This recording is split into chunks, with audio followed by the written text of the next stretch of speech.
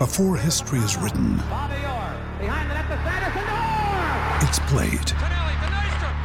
Before it's frozen in time, it's fought one shift at a time.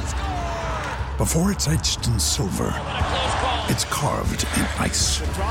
What happens next will last forever. The Stanley Cup Final on ABC and ESPN Plus begins Saturday. You guys may or may not have witnessed our very own Ryan Koenigsberg experience a pretty rough hangover after the Broncos draft party a couple months ago at Blake Street Tavern. If you haven't, there's a video it's worth checking out on our Facebook and DNVR Broncos page. Vita Mobile IB came to Ryan's rescue, and I mean they really came through. Vita Mobile IV comes to your home, office, dorm room, wherever you need a serious hydration, and Vita Mobile IV is made up of professionals passionate about preventative health and the benefits of IV therapy and alternative medicine. Recover and recharge with Vita Mobile IV. Download their app, request a skilled IV drip therapist, and then just sit back and relax. They come to you. Don't forget to use promo code HYD20 and save 20% off your first IV drip. Again, that's promo code HYD20 to get 20% off. This thing is so cool. This is a really cool product. So visit VitaMobileIV.com today to learn more, or just download their app and book your appointment. What is up, everybody? Welcome to the DNVR Nuggets podcast. I am your host, Adam Mares from DNVR. Today's episode is sponsored by Total Beverage, or presented by Total Beverage, where you can get 30% off. That's right, 30% off of your purchase of $75 or more. We're approaching the weekend. It's Friday, everybody. There's a Nuggets game. You want some alcohol? You want to use the promo code DNVR2019 online or on the Total Beverage app. You can download today and get your weekend started the right way. You're going to want to get it started the right way because the Nuggets, the 1-0 undefeated first place Denver Nuggets, have their home opener tonight, and I think it's going to be a memorable one.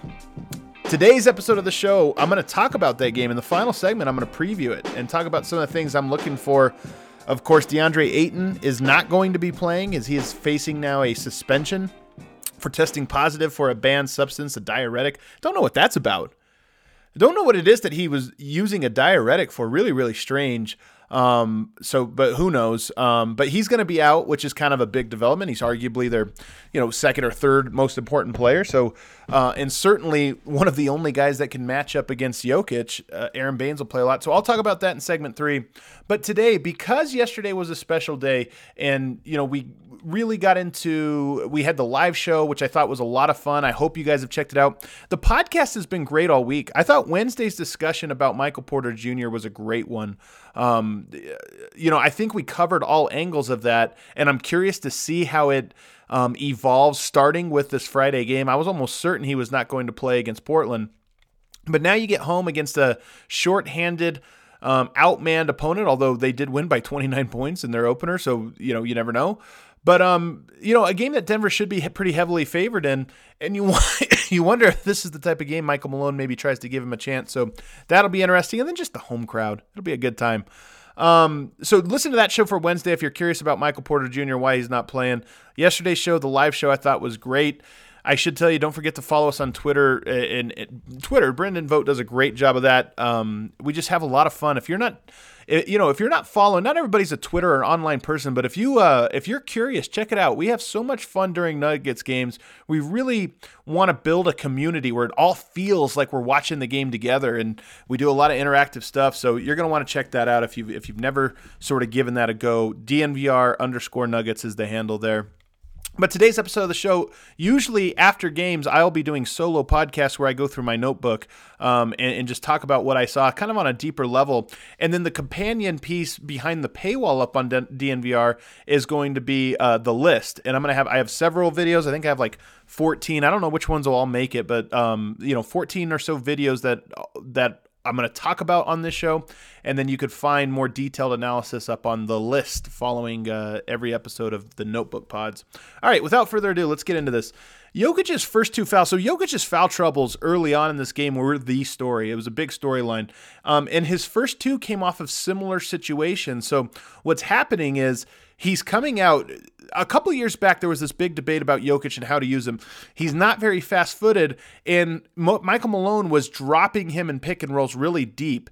And what I mean by dropping, there'd be a pick and roll up at the three-point line, and rather than have Jokic come out to the level of the screen where he would just kind of show on the screen and take away the three-pointer, they would drop him way down in the paint and just say, hey, stand in the paint, don't let anybody try to get past you, but you're basically just conceding some of these like turn-the-corner mid-range pull-ups and sometimes three-point pull-ups.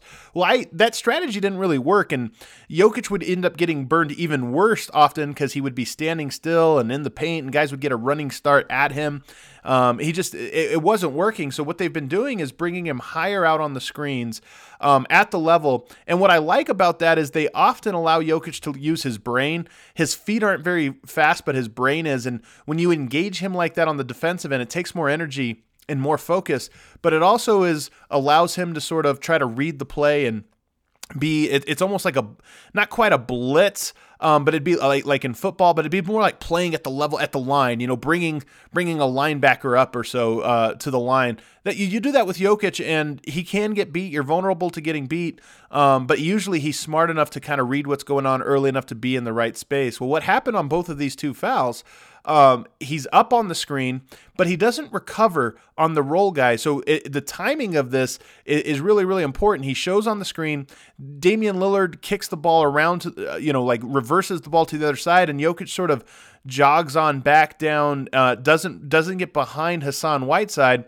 And when the shot goes up on the first one, it was a 3-point shot. Whiteside has inside position. Jokic tries to push him under the rim and ends up getting a foul. I thought it was kind of a weak foul, but it was a foul nonetheless. And it came because of Jokic, not sprinting back to get back in position. And then the very next possession, you come down, and this time it was a pass to Whiteside. Jokic, who was slow and sort of lazy defensively, then takes a bad angle trying to get the steal, and then for whatever reason commits kind of a purposeful foul because Hassan Whiteside was about to get a dunk. So you get back-to-back fouls on Jokic that basically, long story short, stem from him not being very mobile and very engaged in the pick and roll and being out of position, and then just not being smart enough to accept it and allow a dunk basically to happen, and he takes the foul. So first two really bad. Third one, obviously an offensive foul, but the first two, they're meaningful because of how they happened as much as, how quickly they happened. Another note I have in my notebook, if you're new to my notebook pods, by the way, that, used to do at Locked On Nuggets and still do on Mondays and Tuesdays, I basically just go through things in my notebook as they happen. So I'll probably bounce around a lot, but it's basically linear as how they happen in the game. Gary Harris got out-muscled on a drive by C.J. McCollum, and I think that's notable because one of the things that happened is Gary Harris has come into the season a little bit underweight, I think at about 210 pounds, which I'm told is about 10 pounds lighter than usual. And the reason he did that is because, he's gotten injured the last 2 years carrying around that extra weight, and you never know if that's the reason why, but I think trying out, hey, let's be a little bit lighter, a little bit leaner, and let's see if that works. And that weight he had, the 220, was all muscle. Gary Harris is jacked.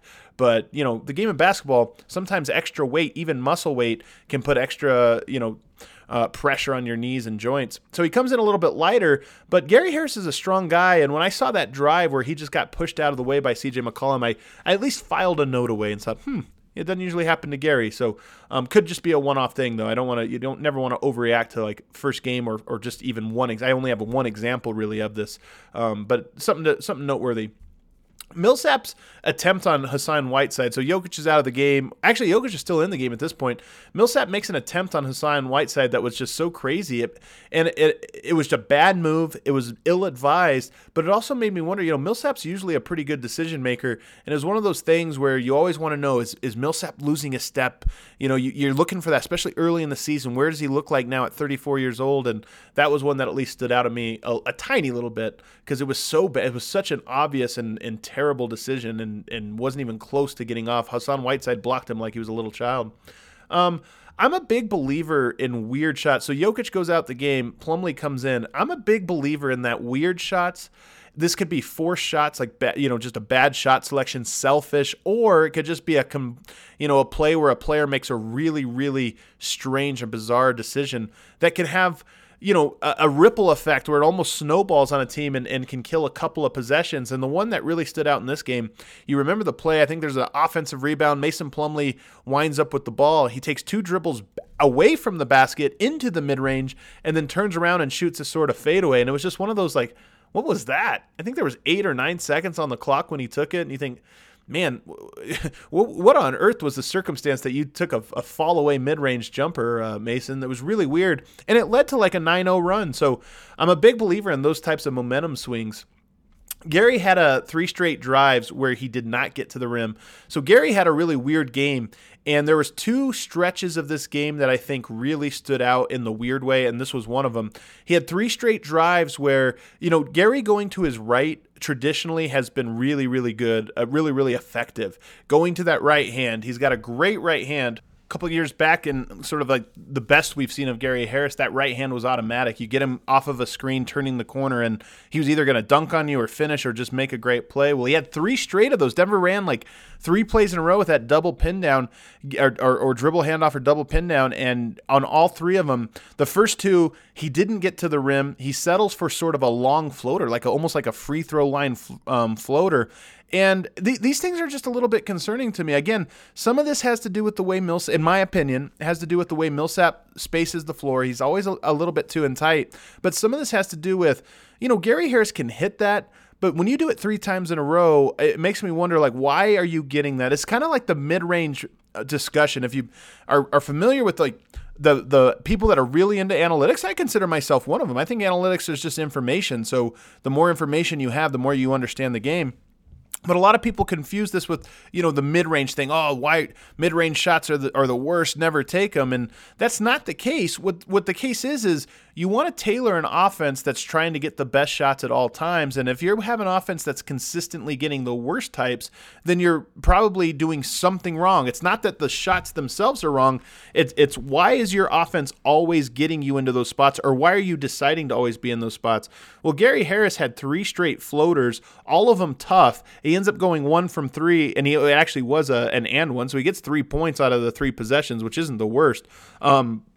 But that floater was just, it's not a shot. You want Gary getting to the rim. That's where his efficiency is going to really go up, and he just wasn't doing that in this game.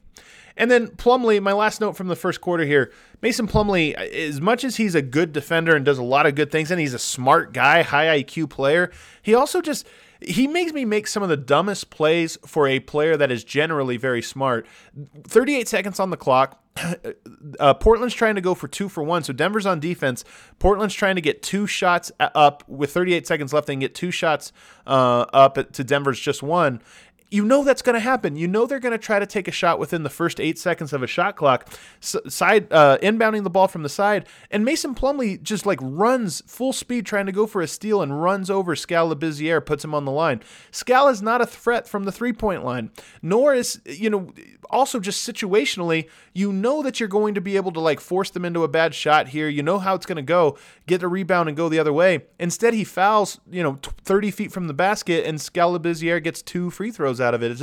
It was one of those things that made me want to pull my hair out, and Mason does those things just a teeny bit too much for my liking and too much for a player that is as smart as he is. That's the end of the first quarter, and so it gives me an opportunity to tell you about our sponsor, Breckenridge Brewery. Of course you know about them because we're telling you about them all the time. Avalanche Amber Ale, which is my favorite. The Vanilla Porter, which many people are calling the Vanilla Porter Jr. You got the Colorado Core Summer, like a crisp, cidery beer. Really, really good. One of my favorites, especially because it's so low carb. I think it's 4 grams of carbs or something in that one. So if you're trying to do keto or you're trying to do Atkins or anything like that, or just trying to, watch your sugar intake, that's the beer for you. Colorado Core. Delicious too. A really, really refreshing drink. And then of course their favorite, the Strawberry Sky. That was the beer that one summer it took over. So you're going to want to check them out. They've been a great partner with us, and I think there's going to be some really cool crossover stuff we're doing with them throughout the year. And then of course, you see us on the live stream, you see us on the podcast, all the stuff we're doing. We're not just saying this, because they're a sponsor. We're saying this because we truly love their beer and love their product and believe in them. Local company, and there's just some really cool guys over there to work with. So check them out. And then of course the event calendar. somebody asked me the other day when the watch parties are coming. Well, the problem we're having is these games aren't televised. So it's difficult to do with the altitude situation, it's difficult to figure out how to do a watch party. But trust me when I say that this is a high priority for us. And, even maybe we'll even make some decisions before then, but you're going to want to check out the Breckenridge event calendar on the DNVR.com whenever we do start filling that one out. We believe Piper is the best because of their professionalism, because of their capability, because of their integrity, and because of the relationship we have built over the last year and a half with several of their key managers. Piper Electric has been a part of the Denver community for over 35 years. Their reputation of being fairly priced, trustworthy, and dependable has allowed them to become one of the best Denver electrical contractor companies in the market. Sometimes customers will ask us if we know of somebody who can be their regular electrician, where they could call for anything from a small job to something much larger, maybe a remodel. And so we certainly have referred people to Piper and Piper to them. From residential, commercial, and industrial, Piper Electric can handle all of your electrical needs. They've done actually everything from repairing a small wiring situation with a circuit breaker panel to adding additional circuits, adding parking lot lighting. So really, they have become a one-stop shop for all of our needs. If you call today and use the promo code BSN, you will get $25 off your next service call. That's 303-646-6765 or go to piperelectric.com. Welcome back to the DNVR Nuggets podcast. Want to remind you that if you have not yet checked out thednvr.com, you're missing out on more than you probably realize. The list, the companion piece for this podcast, obviously the What Makes This Play Great, a new weekly series where I explain in depth a play that the Nuggets are running. There was a really nice one in this one. I almost put it on the list, but I'm not going to lie. I saw it was such a nice play that I decided, I was like, I think I might use that at some point in the year. So a really cool series that, we have explainers, we got articles. Harrison Wynn's just been crushing the beat. Lots of good stuff. I thought our preview of the season, which by the way is not expired, there's still a lot of good stuff in there. We did 10-minute videos, fun, humor, some edits, some graphics, conversation, some really cool stuff. And of course, that's all behind the paywall. So if you're considering, if you're on the fence, you need to jump in. This Nugget season's too much fun. We're having too much fun over at thednvr.com for you guys to just not check it out. So go on over there. And of course, use the promo code MARES, MARES. You can see, I'll probably pin the link to my profile tomorrow so you can see quickly. We're doing a little competition to see who brings in the most subs. And of course, that goes a long way to just kind of evaluating. We're doing a cool competition. So you're going to want to use the promo code MARES if you are thinking about signing up. And let me know what you think. Honestly, shoot me a DM, shoot me a message. Let me know what you think of the site, the good, the bad, and the ugly. I think there's going to be a lot more good than there is bad on there. I feel really proud of what we got. All right, let's jump back into the notes. Second quarter, all second unit to start the second, which I think is going to be something we see a lot. Denver's second unit is a strength. It's a real strength. So they're probably going to see a lot of hockey lineups, 5 guys all at once, and you're probably going to try to wear teams down and wear them out. Portland's second unit wasn't very good. Denver's was really good, and that was a big, big reason of why Denver was able to stay in the game even when Jokic went out. Jeremy Grant, I got a couple videos I think that are on the list from Jeremy Grant. He's going to be like the MVP of the list because he just, so many things that he does there. I try to point out the subtle things. Like everybody sees the 3-pointers from, players, the dunks or whatever, but sometimes it's the little details and players of Grant's caliber, the role players, the more the little details they do, the more the stars are able to shine. And I just think he's such a great complementary player. And is a beast defensively. So there's one possession, and this is on the list. He just switches on to everybody that he's on the court. There's one play where he's on a 2, then he's on a 4, then he's on a 5. He's always got active hands and feet. And then he runs in transition. So there's one play. Yeah, he guards starts on a forward, switches out to a shooting guard, finishes on a center, gets the stop, then sprints the court for the dunk. And it was just such an impressive play when you really break down every little thing he did in the span of about 10 seconds. Malik Beasley comes into the game and knocks down a couple threes, and I thought he was going to go off. When Beasley looks good, he looks really good. And then I love this little detail. So if you watched What Makes This Play Great, episode 1, I did a series on 51 chase. The Nuggets, so Malik Beasley knocks down a couple threes, and this is when I say that Jamal Murray usually calls the plays, or Jokic calls the plays. Sometimes Malone will bark out something from the sideline. But for the most part, the players kind of get the freedom to sort of know what they're doing. But there's moments in a game, and several moments. It's not like Malone doesn't. Malone calls a lot of plays throughout the course of the game, just not every time down court. But on a moment like that, you see Beasley knock down back-to-back threes. A lot of times you think, okay, let's heat check. It's like NBA Jam. You get 2 in a row. Let's go for 3. Let's see if he's on fire. And they ran that, so that's what they ran. Instead of 51 chase back, I mean, this is a little technical. They ran 21 chase back, which was the counter example I used at the very end of the thing. So if you remember in the example, it was Malik Beasley going up against, I think, Jakob Poeltl. In this one, they just run it back. He gets to the 3-point line, fires one off, and unfortunately he misses. But it's one of those ones where if he would have hit it, he got wide open. The play worked. If he would have hit it, I mean, Beasley might have gone for 35 that night. If you hit 3 in a row, sometimes you really are just locked in. I love the Grant Millsap lineup. I think it was more a circumstantial thing because, Plumlee played so much with Jokic going out less than 4 minutes into the first half. There was, Plumlee had to play a lot of minutes in a row. And so I hope we see it again, though. I just like that lineup. Defensively, you had the Grant, Millsap, Craig lineup. And my goodness, is that just a lot of athleticism and tenacity and just nastiness. And I liked it. I think it's a great lineup for Denver. The second unit opened up a 10-point lead. So you go from that feeling you had the first part of the game when Jokic gets the fouls and goes to the bench, and you're just like, oh no, this might be a real bummer, to up 10, and you're just like, man, this team is really deep, really good. Millsap's value to this team is so underrated, and a large part of why they were able to sort of stay afloat is because Millsap elevates the team's floor. He's a good defensive guy. He knows what he's doing.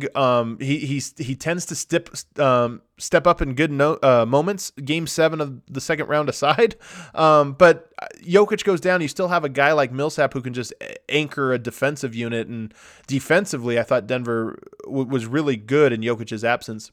The team got their footing and started to roll. So it's like they managed the storm. They go down. They managed the storm. They had a little rally, and then they threw a couple haymakers, and it was like, okay, they're starting to get their footing. They're starting to go. But up 6 with 1:18 and the ball, you get a Millsap turnover, a Harris turnover, a Millsap turnover, and a Barton dribbles off his foot. It wasn't a turnover, but there's only a second on the clock, so they had to force a heave. I think Mason Plumlee actually ended up getting a shot clock violation. So you end the half with 4 straight turnovers. Denver was up 6 with the ball and a minute left to go. So it was kind of a wasted opportunity. And here's another thing. I might splice this together tomorrow and put it on Twitter or something, but I got so many people yelling at me for Barton, and that was one of the plays everybody was upset about. Millsap had 2 turnovers previous to back-to-back possessions. Nobody said anything. Gary Harris had turnovers all over the court. Nobody said anything. Barton has 1, and actually it wasn't even a turnover, and of course everybody is chirping. I don't. The Barton stuff I get from last year, but I thought he was real, especially on second watch. Barton took 8 shots, and I thought all of them -1 was good. The heat check after he made 2 threes was, if it goes in, you're like, oh, he's on fire, but it wasn't necessarily a great shot. His 2 threes, so going into the third quarter, Barton's 2 threes to open the second half were huge. That starting unit for Portland's really good, and they came out, you could tell they were trying to really make a push in that second half and try to make a run, and Barton's back-to-back threes were just a real sort of like, hey, yeah, you guys aren't going to do that. This is going to be a fight. You're not going to get some momentum on us, and those type of plays are really important. Gary, so I said there was 2 bad moments. The first one I talked about, the 3 straight drives with the floaters. The other one was start kind of early on in the second half, he goes on a drive, makes a nice Euro step, but then just gets completely blocked by the backside defender. And then on the very next possession, 19 seconds on the clock, he's on the fast break. He runs to the corner and then jacks up a contested 3. And it was back-to-back plays where you basically just kind of throw the ball away. Of course, he missed. It was a terrible shot. And here's the weird thing about Gary Harris. What I really liked about him and what I think makes him such a positive player on this team, like Jeremy Grant, is that he can excel in a sort of limited role. And last year, when he went down due to injury, when he came back, unlike Will Barton, Gary Harris did a great job of reducing his role and sort of playing within himself. Well, what I've seen through the preseason and what I saw yesterday, it made me wonder, is he trying to expand his role once again? maybe fearful of falling into that super low usage role. You remember last year, he wasn't shooting a lot. He wasn't scoring a lot after he came back from injury.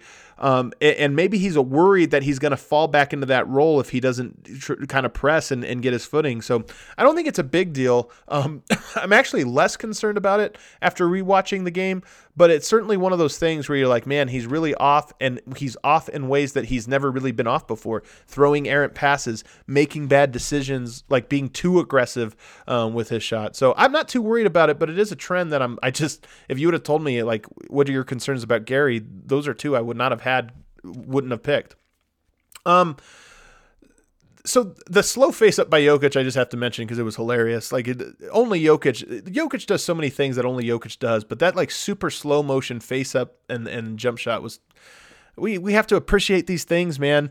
I know sports are about winning and losing. That's always the backdrop, but you got to enjoy these little moments along the way. And Jokic doing like the like slowest face up jump shot of all time it's just one of those things where you just have to appreciate it.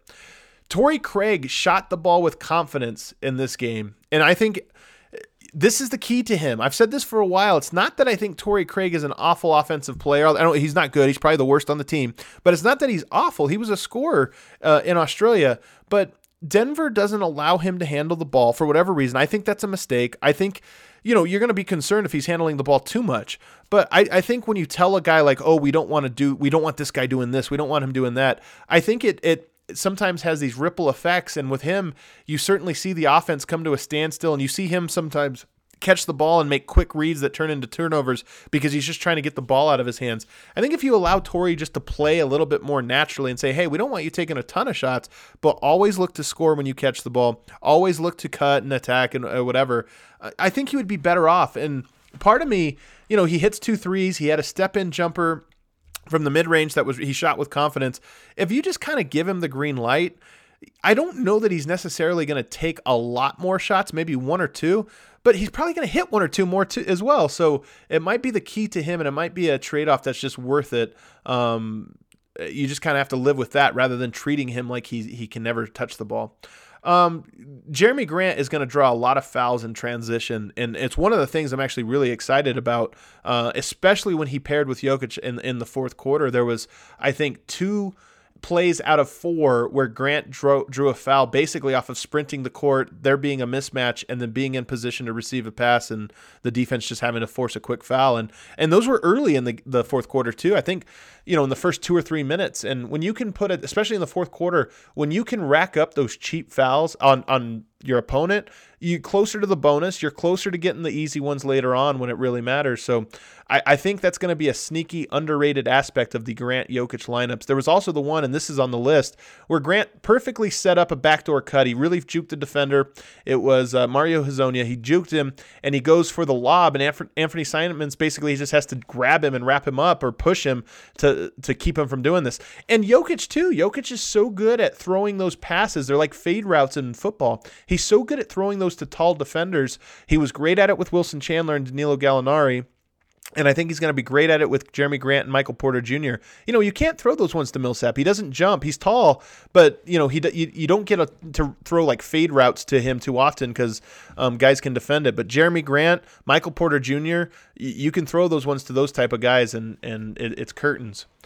Plumlee posts up way too much. This is the first time I'll say that all year, or first time, but not the last time I'll say that all year. Jokic, it's funny, he sat all that time in the first, so I guess Malone was like, he gave him a 1-minute break in the fourth quarter, then went to him. They were down 6. Jeremy Grant goes into the game, knocks down a 3, draws some more fouls. It was a really good productive minutes from him. And then I have to make note of this. That Jokic pass, again, we have to appreciate Jokic and just enjoy these moments. That pass Jokic had to Jamal Murray in the corner was a work of art. It was a thing of beauty. Just, I actually want to see him do more of this, where he goes for the dribble handoff, but then fakes the handoff and goes to the basket. He didn't necessarily beat Whiteside, but he did fool everybody on the court to collapsing, and then at the last minute throws the pass to a wide open Jamal Murray. It was one of those plays where he turned nothing into a wide open 3-point shot in the corner from your best 3-point shooter. It's just, Jokic is so much fun, and he's just so brilliant. The Jokic-Murray two-man game, this is something I didn't actually pick up on, to be perfectly honest with you, when watching the game the first time around. But midway through that fourth quarter, there was 4 or 5 possessions in a row where Murray and Jokic ran to that two-man game, and it reminded me of last year. It just worked so well. They got so many great looks and great buckets out of it. And, one of the questions you almost have going forward, Denver knows who they are for most of the game. They get the ball popping. There were some really good possessions where they got the ball popping. I've got a couple of them on the list just to kind of enjoy. But in the fourth quarter, they might be better served by just going straight to that two-man game. And you even wonder, is there scenarios where you could put Jeremy Grant in late games, Michael Porter Jr., assuming he can break into the rotation, Malik Beasley maybe even, and then have the Murray-Jokic two-man game? Like, I want to see what that two-man game looks like in the clutch when you put just floor spacers and defenders. So maybe it's Gary Harris instead. If you go Gary Harris, Wilt Barton, Jeremy Grant, Michael Porter Jr., Juancho Hernangomez, Malik Beasley, any combination of those guys, and just run that two-man game, I think teams are going to have a really, really hard time defending it. Defensively, there might be some concern there, but offensively, I think you're going to score a lot of points with that offense, and it's a simple offense. Harris on the last meaningful play, Denver's up, I think, 6 points. Actually, they were up 5 points, and Lillard is going at Gary Harris, and he'd gotten a couple buckets off of him and Craig. And he gets sort of an isolation on Gary Harris, and Gary did a great job of defending him, contested his shot on the drive at the rim, and the ball kind of lips out, and Denver gets the rebound. So 1 minute left, Denver up 5. Next thing you know, they're up 7, and that was the end of the game. That stopped right there, and it's as bad as Gary Harris was, he did get what I consider to be the most important stop of the game, and at least that's noteworthy. And then lastly, having Wilt Barton on the court for end of close games is really, really nice, just for ball security. They were trying to trap Murray hard, and Murray, he did an okay job with it. There was one play in particular where he threw the ball to Jokic, basically trapped Jokic in the corner, and it was just because Murray, you could tell, got nervous. But having Wilt Barton there as a release valve and just somebody you can go to is really nice. This didn't make the list, but Barton ran a pick and roll with Jokic where he did the same in and out dribble that he did in, I believe it was game 4 of the preseason, or maybe no, it was game 1 of the preseason against Portland. I should probably splice these together because they were like identical plays. And it's just, again, one of those things where I talked about Gary Harris in the pick and roll and how he couldn't get to the rim. Well, late in the game, in the fourth quarter, with the game on the line, Wilt Barton was able to run the pick and roll and get to the rim and get fouled. And it's just little things like that. When Barton's in his bag and playing the best version of himself, he can do he can be a really different sort of look for the Nuggets and provide them some extra cushion. I want to tell you about one of our other big sponsors, The Green Solution, which has 17 Colorado locations and an express checkout to get you in and out as fast as possible. Get on your phone right now, go to their website, My Green Solution, order your flour, concentrates, edibles, and topicals online, and head to the closest Green Solution for pickup. Use code DNVR20 for 20% off of your entire purchase. What another heck of a deal. Fun fact, the guys who own Green Solution grew up in my neighborhood, on my block, was one of my good friends, and we actually played basketball all the time together. There's a little fun fact for you. But check them out, DNVR20 to get 20% off. Use that promo code. Last segment here, the DNVR Nuggets podcast, and we're going to look ahead now to tomorrow's game, Friday's game, the home opener for the Denver Nuggets. Home openers are always fun. It's always a good time, and I think Denver getting theirs on Friday, where you're going to get that loud, drunk, excited crowd, gives them a real advantage and just allows for this night to be a really fun one. Of course, last year against the Phoenix Suns as well, Nikola Jokic goes for one of the greatest performances I've ever seen in person. 35 points, triple-double, no missed shots, truly, truly special stuff, no turnovers. All he did was miss one free throw. It was almost a perfect game, but instead it was just regular perfect game. So, there's some history here for Denver looking good. And then, of course, it's funny. When you're guarding a pick and roll, a lot of times you have to pick between the best of bad options. And, Jokic had such a dominant game that first time that the second time they played, Phoenix loads up on Jokic and Jamal Murray goes for 46 points and what was another just dynamite one. So now you have a different coaching crew over in Phoenix. You have a lot of new pieces. Ricky Rubio's a really good defensive point guard. So Denver, I don't think this is a pushover game. Dario Saric, a good player. Kelly Oubre can do some stuff. Devin Booker, obviously fantastic player, and he had an interesting game, 22 points and 10 assists. Not a guy that gets a ton of assists, so you wonder, is he turning a new leaf? Well, one game in, at least, they can say something. And they got a surprise win, so everybody, the Sacramento Kings, everybody's darling, they smacked them. 124-95. Phoenix got that win on opening night for them. So this is, I think, by no means a pushover game, but it is a game that Denver should win. I mean, there's no doubt about it. Denver's the better team here. So some things I'm looking for in this one, without DeAndre Ayton in, Jokic just needs to feast. Aaron Baines is a strong player, but he's not a mobile center. He's kind of he's a big guy. He has some things, some girth, some mass, some things he can do defensively, inside, but Denver's going to put him in the pick and roll and put him in the blender, and I think that Denver's guards in particular are going to be able to turn that corner against Baines and either take the shot or just work him and get some great looks in there. And then, of course, you're probably going to get a lot of mismatches around the court. Frank Kaminsky's going to play. Maybe he's going to try to guard Jokic. I think that would be a disaster for the Suns. So Jokic, hopefully locked in, dialed in. Not a great first, great fourth quarter from Jokic, but not a great first half. This is a chance for him to really come out and show us what he's got. It's funny to me. He has 20 points in the second half of the last game. It makes you wonder, was he on? Does that mean he's 40 points? He was on pace for that in his opening night. What's he do if he plays the whole game? Well, maybe we get an answer to that now against the Phoenix Suns. And what better environment than a Friday night? Certainly, it's going to be a sellout Friday night game. So I'm curious to see that. The Devin Booker Jamal Murray matchup, I think, will be really, really fun. They won't be necessarily head-to-head a whole lot. Ricky Rubio will be there. And Ricky Rubio, good defender, he'll put some pressure on Murray. But nonetheless, Devin Booker could go off. Him and Jamal Murray sort of parallels of each other, similar style players, I think similar caliber players. So you're always curious to see which of those two guys is going to play better. Of course, Gary Harris, I said I wasn't concerned, and I'm not really. I mean, the concern, I've gone from like a 1 to a 2 with Gary Harris. It's not that he has so many years under his belt of good Gary that you can't let one regular season game and a few preseason ones cloud your judgment. But he's got the assignment on Booker as well that will be interesting. And then just how can he score? Devin Booker's not a very good defender at all. So can Gary Harris go off and maybe force Devin Booker to work even harder on that end? I think that'll be an interesting one.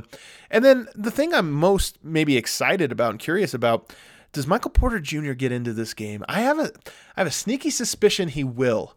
Don't ask me why. I don't have any intel on this. We haven't had shoot around yet, so I'm not saying this with any sort of intel or confidence, but if Denver can take care of business and not give Michael Malone an ulcer in the first quarter of this game, I think we might see Michael Porter Jr. give it a go in this one. And I would hope so, because I think, for one, you got a home crowd Friday night. Imagine the noise inside Pepsi Center if Michael Porter Jr. checks in at towards the end of the first quarter. Imagine the ovation he would get, the excitement in the building, and just sort of that extra burst. I think that would be really, really good. And then who's he going up against? Kelly Oubre Jr., not exactly a guy that you have to really, I mean, he could go off. He had 21 points, 9 rebounds in that opener, but he's not a guy that you really think we need a great elite defender on him. So you might be all right there. And then, of course, Mikal Bridges, another guy that a good player who I really, really like, but not somebody that you say, oh, Michael Porter Jr. can't handle him. So those are some of the things I'm looking for. I hope we get a little bit more Jeremy Grant and Jokic. I loved what I saw from that in the little spurts that we got. This would be a great game to kind of deploy that lineup as well. So hopefully we get that one. But all in all, I think it'll be a fun game. If Denver won on the road looking ugly, what can they do at home if they start to look good? We'll find out tomorrow. Thanks for tuning in, everybody. Don't forget to leave a rating and review on iTunes. And, of course, if you're thinking about subscribing to thednvr.com, use the promo code MARES, M-A-R-E-S. You get a free T-shirt. We have some really cool designs. I got mine in the mail, the We Don't Skip Steps shirt. It's just incredible. So soft, and it looks so beautiful. Wear that one. In fact, if you got that in the mail, if yours just arrived, wear that one to Pepsi Center and come say hi. Section 144, me, Harrison, Brendan, all there watching the game with the media. Come say hi to us. We always like meeting people, and wear your shirt. That looks like a double bonus. We really appreciate that. Thanks for tuning in, everybody. We'll see you all next time.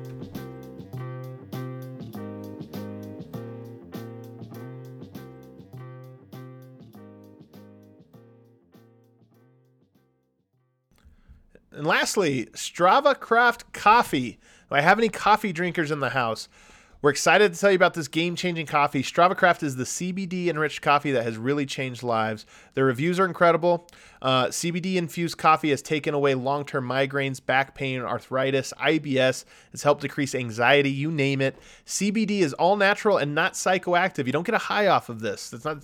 Some people don't understand the difference between THC and CBD. CBD is not psychoactive. The coffee is rich and tasty, and we couldn't recommend it more to our listeners. As Strava says, drink deeply, live fully. Check it out for yourself today and receive 20% off. Everybody who sponsors us, we get a code, 20% off DNVR20 at checkout. That's your promo code, DNVR20 at checkout. And you can even get it shipped straight to your door. Don't even have to lose the couch. Open up your phone and do that now and give them a shot.